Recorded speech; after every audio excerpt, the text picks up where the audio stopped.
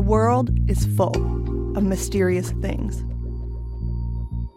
From creatures with incredible abilities. I was lucky enough to be there at the time of year where they're very active and saw them crawl under the water. And I thought it was just the craziest and most interesting thing I'd ever seen. To landscapes, straight out of science fiction.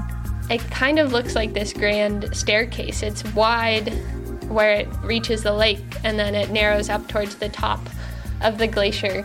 And it's just this striking reddish-brown, which is in such contrast with the rest of the landscape, which is all white of the ice and gray of the rock and blue sky.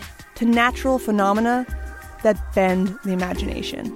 So a meat falls from the sky. Apparently that was not alarming enough.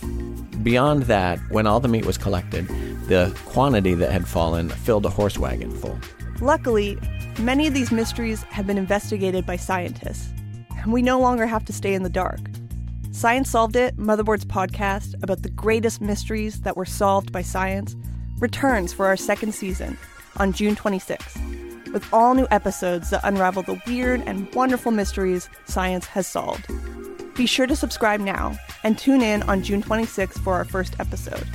We promise you, it's mind-blowing. It's Science Solved It, Season 2.